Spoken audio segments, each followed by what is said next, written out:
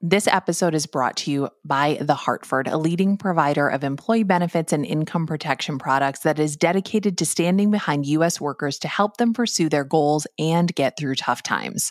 For more information about The Hartford, visit thehartford.com/employee benefits. We've also got a link in our show notes.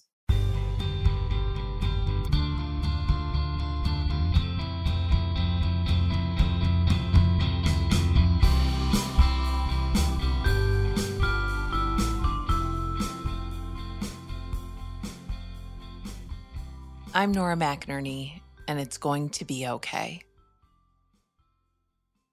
I believe that I would have been a great anthropologist if being an anthropologist was still a job option. I was very worried about the future of every job when I was in college. I graduated in 2005, so I do think that makes sense. I was convinced in 2005 that there was nothing left to discover, that there was nothing left to invent. I was at the time using calling cards to make long-distance phone calls, and I was accessing the internet primarily via an Ethernet cord, so do not look to me as a futurist.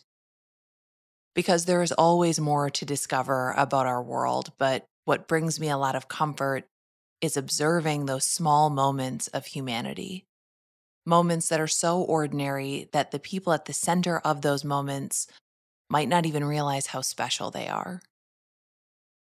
The year was 2021, and my husband and I were in Los Angeles to see one of his favorite bands, The War on Drugs, or as my youngest children call it, Dad Rock.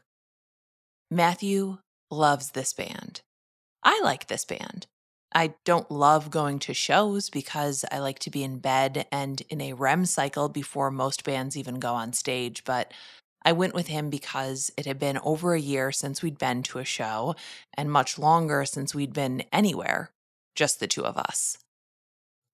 I was not ready for how wonderful it would feel to walk into a theater again, or for how excited everyone in the theater would be to be there and to be with a group of strangers.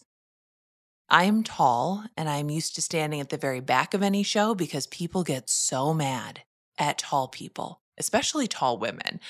I'm not trying to block your view. If I'm ever at a show and I'm in front of you and you can't see, I will gladly move myself. I will remove myself. I will go home. So this show is seated, which is my favorite kind of show because if I'm seated, I can look around and really focus in on my fellow concert goers. I saw a lot of couples holding hands, which was sweet. There was a pack of women around my age dressed to absolutely kill, and I wanted to shower them all with compliments. And right ahead of us, there was a group of guy friends who were so thrilled to be together. I was eavesdropping, which I always do, and they had known each other since college, and they don't get together very often, and they had been planning this trip to this concert for months. And I spent the entire show watching them watch the music and sing to each other and throw their arms around each other. And I spent the entire show watching them watch the music, watching them sing together, watching them throw their arms around one another. At one point, when the band played one of their faster songs, everyone stood up. Like everyone, because it's the kind of song where you should stand up, or the kind of song that makes you just want to get into an old pickup truck and drive as fast as you can within reason, or even just shimmy a little in your seat. It's a song that makes you want to move. I didn't stand up because I didn't want to block anyone's view, and also I just didn't want to stand up, but one of the taller friends in front of me noticed that the shortest of their friends was behind a tall person that he could not see. And the tall friend tapped the short friend and grabbed his shoulders, and they switched places. This was such a small thing, making sure his friend could see their favorite band, but it was so caring. It was so tender. And Matthew saw me see this moment and said, "Oh God, you're going to cry about that, aren't you?" And yeah, I did. Because when the world feels really, really bad and scary and horrible, those little moments of intimacy and sweetness really are such a comfort.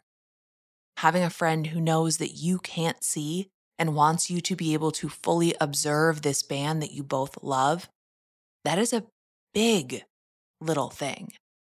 Watching a small act of love between two strangers who are just trying to have a good time and don't know that there's a creepy woman watching them, that's a pretty okay thing to me.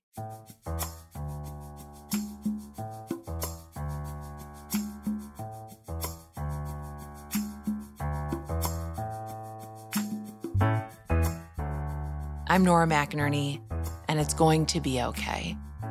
And it changes every day. It changes every day. Sometimes it's strange. Sometimes it's sweet. And it's different for all of us all the time. So I want to hear your okay thing. So please call or email us. Our phone number is 612-568-4441. Our email address is igtbo@feelingsand.co. It's Going to Be Okay is a production of Feelings & Co. That is our independent little production company, and this is a little independent podcast. Today's episode was written and recorded by Nora McInerney at McInerney Studios. That's what I call my closet. It was produced by Claire McInerney and Megan Palmer. Our bigger team, the whole dang bench, is Megan Palmer, Claire McInerney, Marcel Malakibu, Jordan Turgeon, Larissa Witcher, Eugene Kidd, and myself. Our theme music is by Secret Audio. This episode of It's Going to Be Okay was brought to you by The Hartford. Employee benefits have always been hard to understand. They're even tough for employers to explain, which just makes it worse for people like you and me. The Hartford knows there's a better way. They're a leading group benefits provider that's using familiar language to get straight to the point when it comes to the benefits they offer. Because if your benefits sound confusing, who's going to know how to actually use them?